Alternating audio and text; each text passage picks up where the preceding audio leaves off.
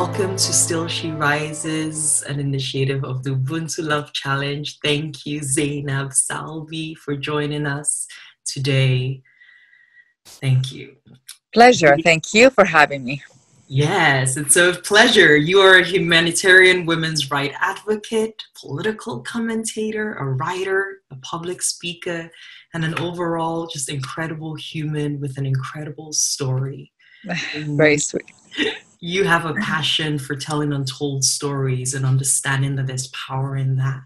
So today, as part of Still She Rises, we welcome and invite you to share your story as we weave together the stories of women across the world. And this is the story of our rise. Wonderful, wonderful. What a pleasure to be in the company of like-hearted and like-minded women who are not only rising, but supporting other women's rise in all ways possible. And what a pleasure to be part of this effort. Oh, beautiful. The pleasure is indeed an honor as well. Thank you. I will ask you a first question, and I always start like this with all the women we've been speaking with. And I'll ask you this question repeated 10 times. I will not react or emote in any way or interrupt in between, and only ask that you start your answer with I am. So the question is, Zainab, who are you? I am someone who is in love with the divine. Who are you? I am dedicated to truth, telling the truth, living the truth, being the truth. Who are you? I stand against injustice of all those who are marginalized and do not, whose voices are not heard. Who are you? I stand for equality of all people, of all voices, of all genders and sexes. I invite you to use the phrase I am. I am. Who are you? Should I repeat this last one? No, okay. I am for reconciliation and dialogue in a time of division and upheaval. Who are you?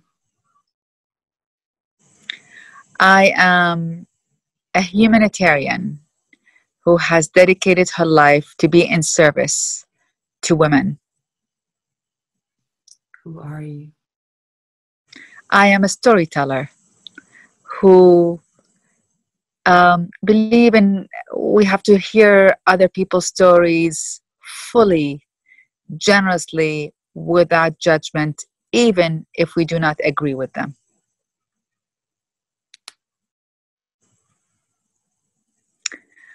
I am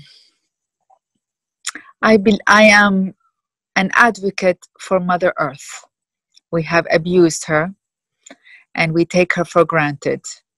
And I'm an advocate that we all have to do all what we can to give her a break so she can nourish herself again. Who are you? I am breath. I am breath. To quote Rumi's poem, I'm a Muslim, I'm a Christian, I'm Jewish, I'm Baha'i, I'm Buddhist, I am all of it. I am but breath. I believe in our unity and I believe we are all one under the divine. And the last time, who are you?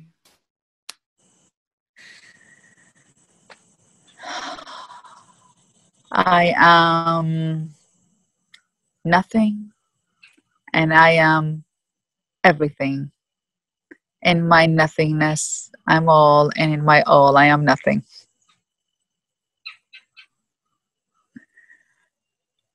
Thank you. Thank you. And in your I like this exercise. I'm so glad. I'm so glad. And in your nothingness, in your breath, in all that you are, what was that pivotal moment on this journey of becoming? Well, different aspects of our lives shapes us, of course, you know. So in my life, there were few chapters. The first chapter was shaped by a childhood grounded on love. You know, I think when parents try their best to be good parents, especially these days in COVID period, you know, my theory about good parenting is the best thing you can do for your kids is to give them love. All else comes and goes. Today you cannot send them to school. Sometimes you can't feed them. Sometimes you cannot protect them, but you can give them love. And if that's the foundation of love, then all else can be manageable. Um, the second aspect, but that love was my foundation, and I'm grateful for it. But then I also had a childhood defined by war. I grew up in Iraq, and I grew up in war, in the Iraq-Iran war. And it's interesting, I'm noticing I had not answered in who I am about my nationality or identity. It's so interesting. It's not, I guess that's revealing about myself.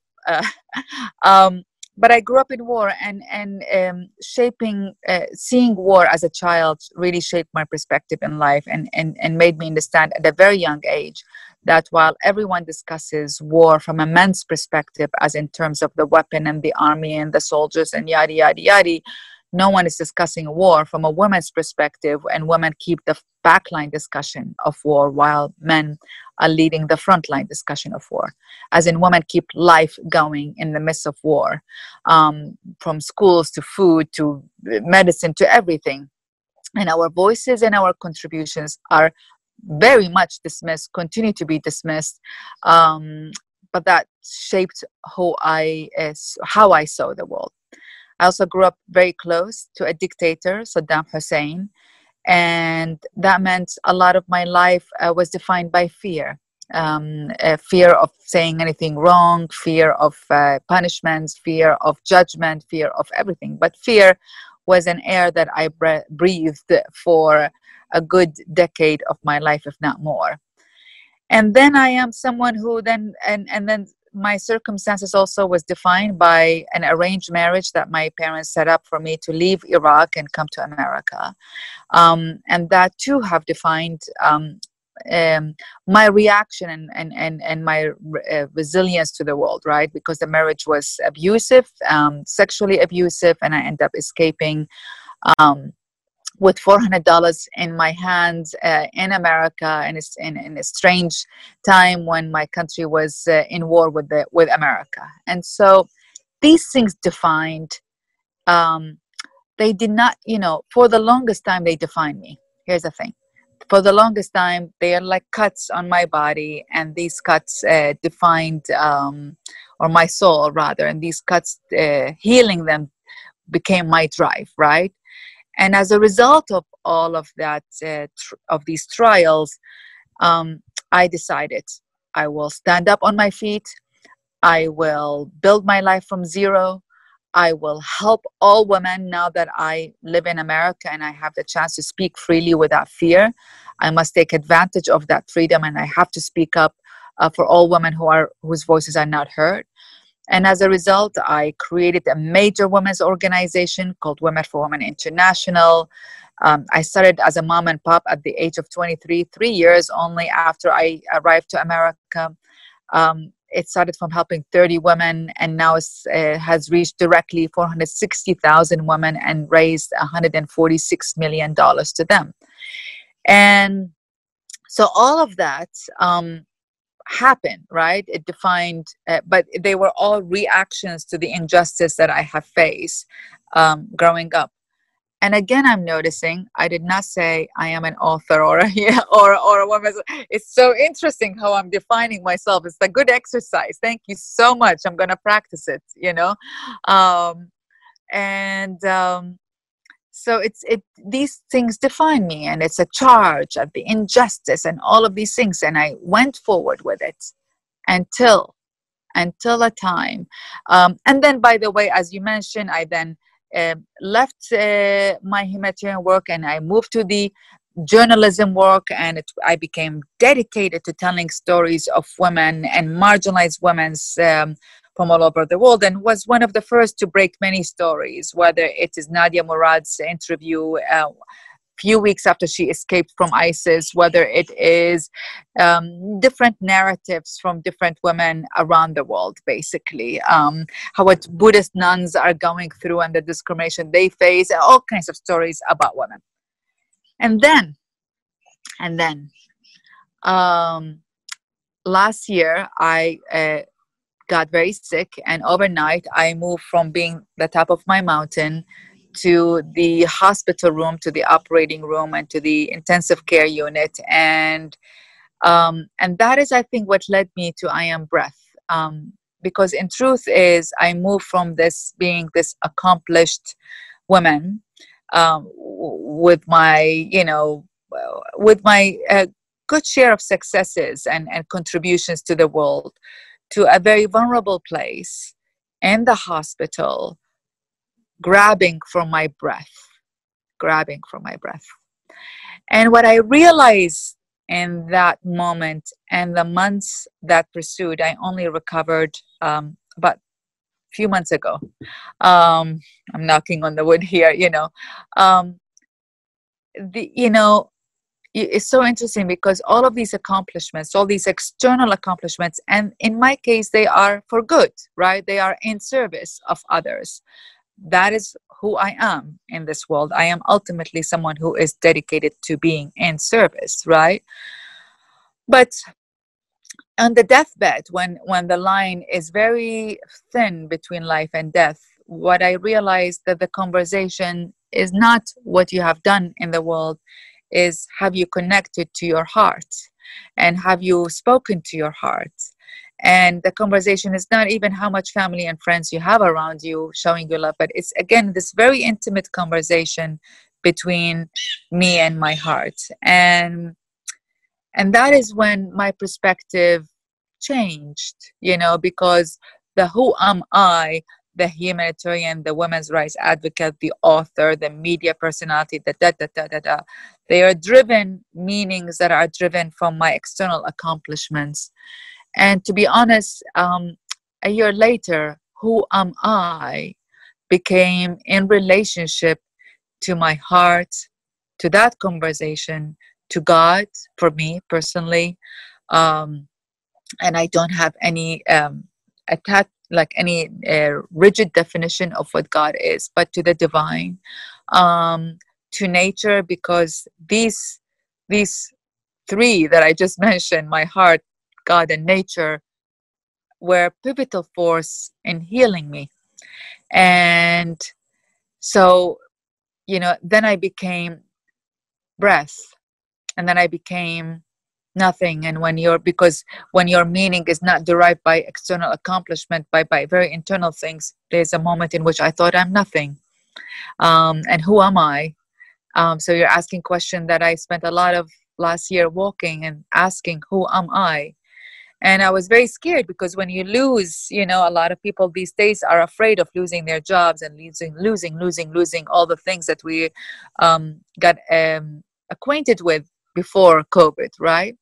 And I lost all. That's the truth, is I lost all. And, it's very scary. And then one day I let go. I just said, there's no point of being attached to these concepts if they are not there.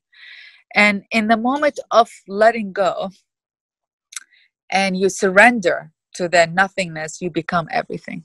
There's your ego sort of becomes spread rather than one entity. And that's how I came to this conclusion, that yes, I will continue to be in service to humanity. That's my purpose in life. I think that's how I was, wired. But also my definition of who am I is an intimate one between me and my heart, and between me and God. Wow. I can feel the depth of time you've taken to be with, knowing yourself, knowing what matters, and the relationships that you want to build, and how this shapes and continues to guide you on this journey in tandem with the divine, I feel is what I'm hearing you say. You had $400 in your pocket. You were far away from home, a victim of abuse, coming from a country that was going through incredible difficulties.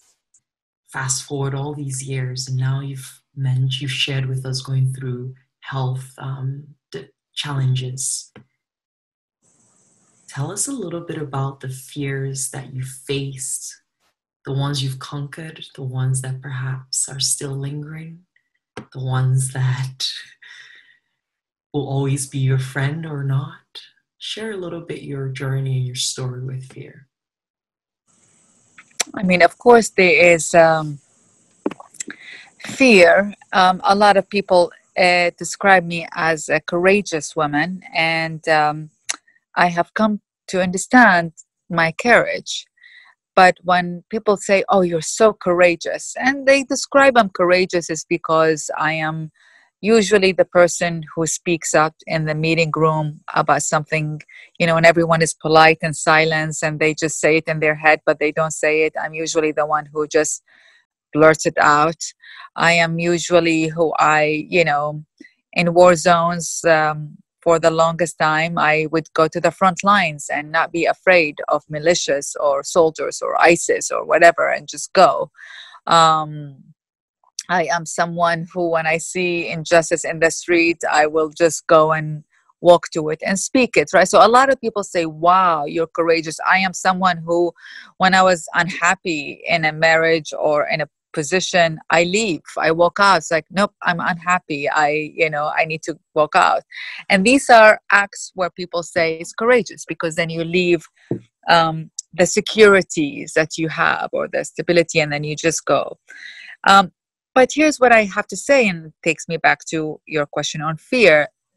These courageous acts is not due to lack of fear. It is despite of fear. And partially I came to that conclusion is because I lived in fear for 35 years of my life, right? And my fear was a secret that I had, that my family knew Saddam Hussein, one of the worst dictators of modern time, and I called him uncle. And that's my fear. It's the dark secret of the family. And we were not supposed to talk about the details of that relationship or what happens or who and what and all of these things. But it becomes fear. And he's a scary guy also. I mean, I knew him as a person, but obviously he is a dictator, right? And at one point, I had realized that the choice is mine. Do I continue to live in fear, and it will destroy me from within? Or do I take a leap of faith and jump off the cliff in telling the truth and walking and doing what I want to do? And that's also scary. That is also scary, jumping off the cliff and losing the stability of it, of what you know, of the familiar. But at least I have a chance to be free of my fear.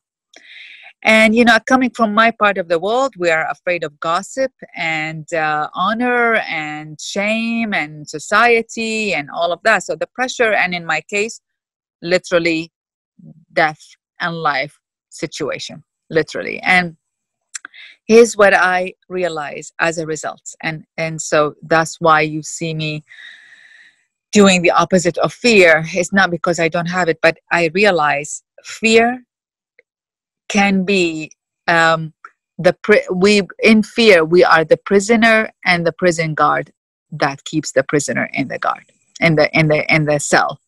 And that's what I was doing with my fear. It sort of controlled me. And so then I, have a choice of either stay in that and it's familiar and safe, or take a leap of faith and move out. And when I took a leap of faith and walked out of my fear, all the things that I feared did not happen. Did not happen. And so, or they were exaggerated in my head, or they took a different turn, or sometimes it did happen, but so what? I made it, right? So the process is not that I don't have fears. Of course I do, sometimes a lot, but I also have trust in life. Trust. And frankly, trust in myself, that I am, that as long as I live in accordance to my value, I may be going through hard times at times, and I shall. But I believe if I live in accordance to my value, I will be okay. Because I also lived in a time in which I was in fear and thus compromised my values because I am in fear, and that killed me. And I rather physically die than emotionally die, and live in the stability of fear. Basically, I rather take that risk. And so thus is I'm not only committed to the truth after that, the turning point was me writing my memoir. And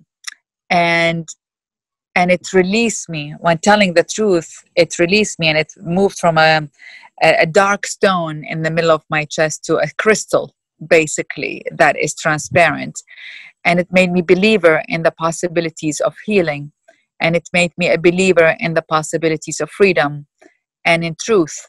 And I say that to a lot of women because I think a lot of women, we not all, of course, but we sort of are taught to stay in our unstable, bad situations, whether it is a bad marriage, bad relationship, bad job, whatever, because rather than take the risk of walking out and find our freedom. You cannot force anybody to do anything. All what I can tell you as someone who has walked out, it is worth it. And the summary I have is that the taste of freedom, it is so delicious that even though the journey for it is hard, it's the taste of it makes it worth it. It is worth it to walk that hard journey to arrive to your freedom.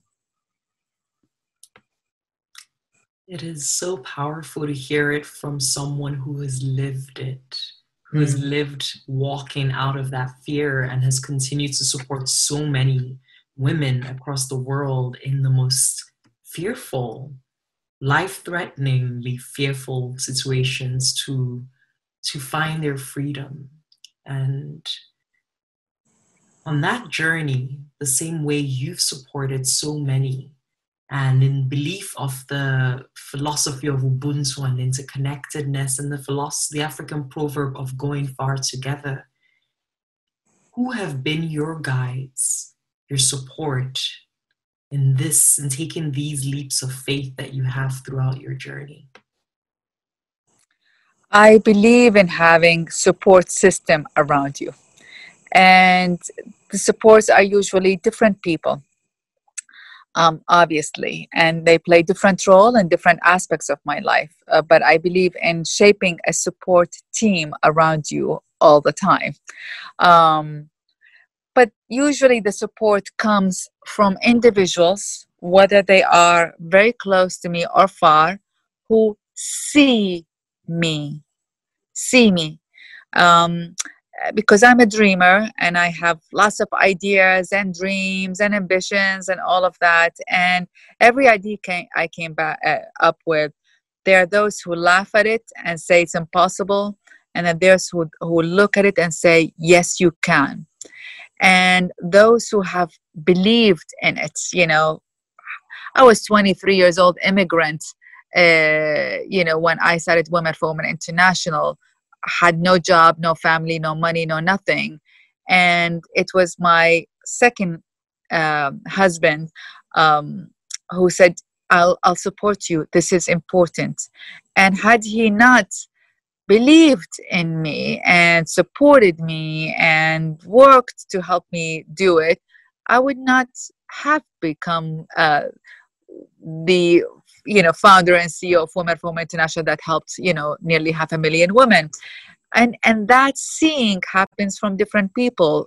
And honestly, some of them are well-known figures, like Alice Walker, like Oprah Winfrey, and some of them are unknown figures, like my nutritionist or my therapist. And it doesn't matter. It's every human, I think, the soul longs to be seen. And and that's why when someone sees us, we get touched.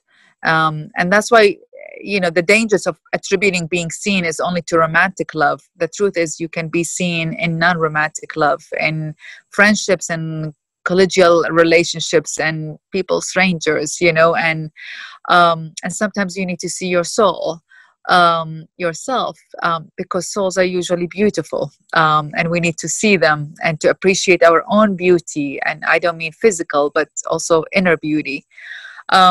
So yes, I believe in having teams, and these teams, usually they don't know each other, and sometimes they know each other. Sometimes they are professional people, sometimes they are friends. But my theory in life is that if 3 people tell me the same thing or give me the same observation, then I need to take it seriously. If they are, especially if they don't know each other. If it's not, then maybe I'll look at it with caveats. But 3 is a rule for me. And so, and sometimes that third person sometimes it's legitimizing my intuition about it, So, yeah, I don't know if I answered you, but, I'm turning 51 next week. And as a feminist, I have come a long way from sort of, using my leadership as an opposition to in the injustice, and in reaction to injustice, to now using my leadership, of course, to express. You have to speak. I mean, we have to speak whenever we see something wrong. Otherwise, we legitimize it, and then otherwise we corrupt our values if you are silent about something wrong. But it has changed to appreciating the aspect of myself and of women generally, and sometimes even of men, that is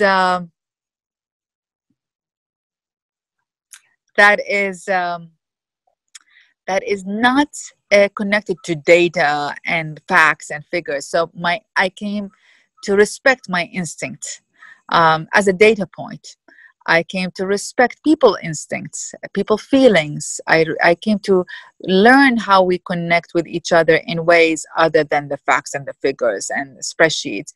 And how do we learn with each other in other ways that are more feminine and more intuitive ways. And we have to put values on these.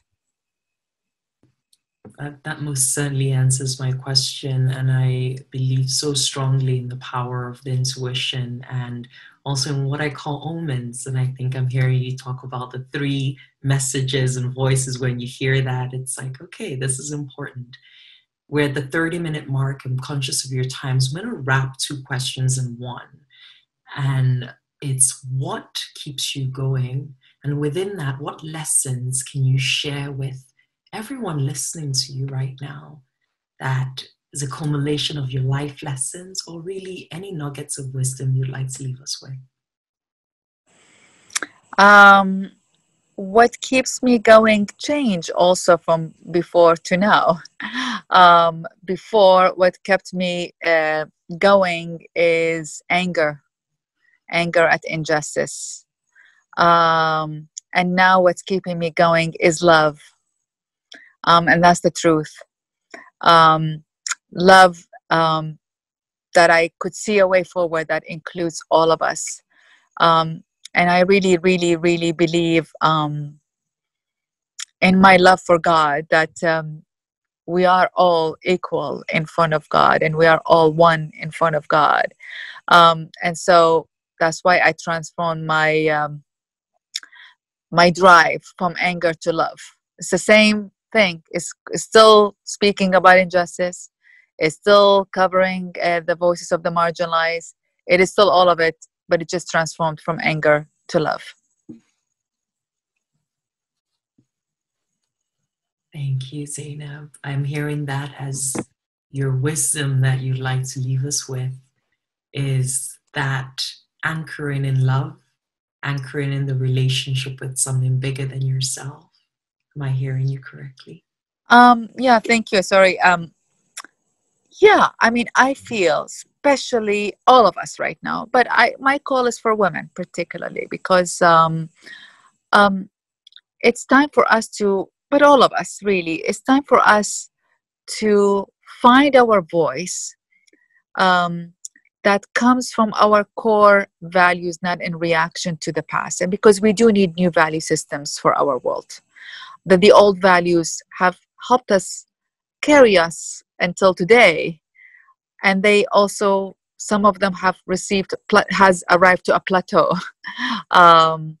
We need new values, where perhaps accumulation of stuff is not the real importance. Perhaps how we deal with nature, we were wrong, in how we deal with each other, of power over and power with, is wrong. Our economic system no longer can sustain us. So I don't want to be critical of the past, because they helped us arrive today, and today is not all bad. Today is also good. But we need new values, new value systems. And to come up with these new values, we need to go inward, and we need to find the core of our, we need to hear the language of our heart. We need to study the language of our heart. We need to understand it. It's like learning a new language. And I think when we do that, we all will come out believing in the power of healing, believing in the power of love, and most definitely believing in the power of finding our new voices in a new world, in a new value system. Wow. Thank you, Zainab. I have so many more questions, and I trust that this time together has already given us so much. Thank you for your time. Thank you for this invitation to step into the heart and to learn this language. I think that's a really, really powerful invitation, because all that wisdom that has accumulated for centuries with our ancestors, we carry it within ourselves, and it's there within. And I thank you for reminding us of that power that we carry. And I thank you for sharing your story with us, that we might continue to spotlight the stories that impact and inspire us around the world, weaving Wonderful. together with those of other women. Thank you, Zainab. Maybe a last question. Who are you? I am breath. I am breath. I am someone in gratitude for everything about life, really, very much. I'm a grateful person. Thank you. Thank you. Thank you very much. Thank you.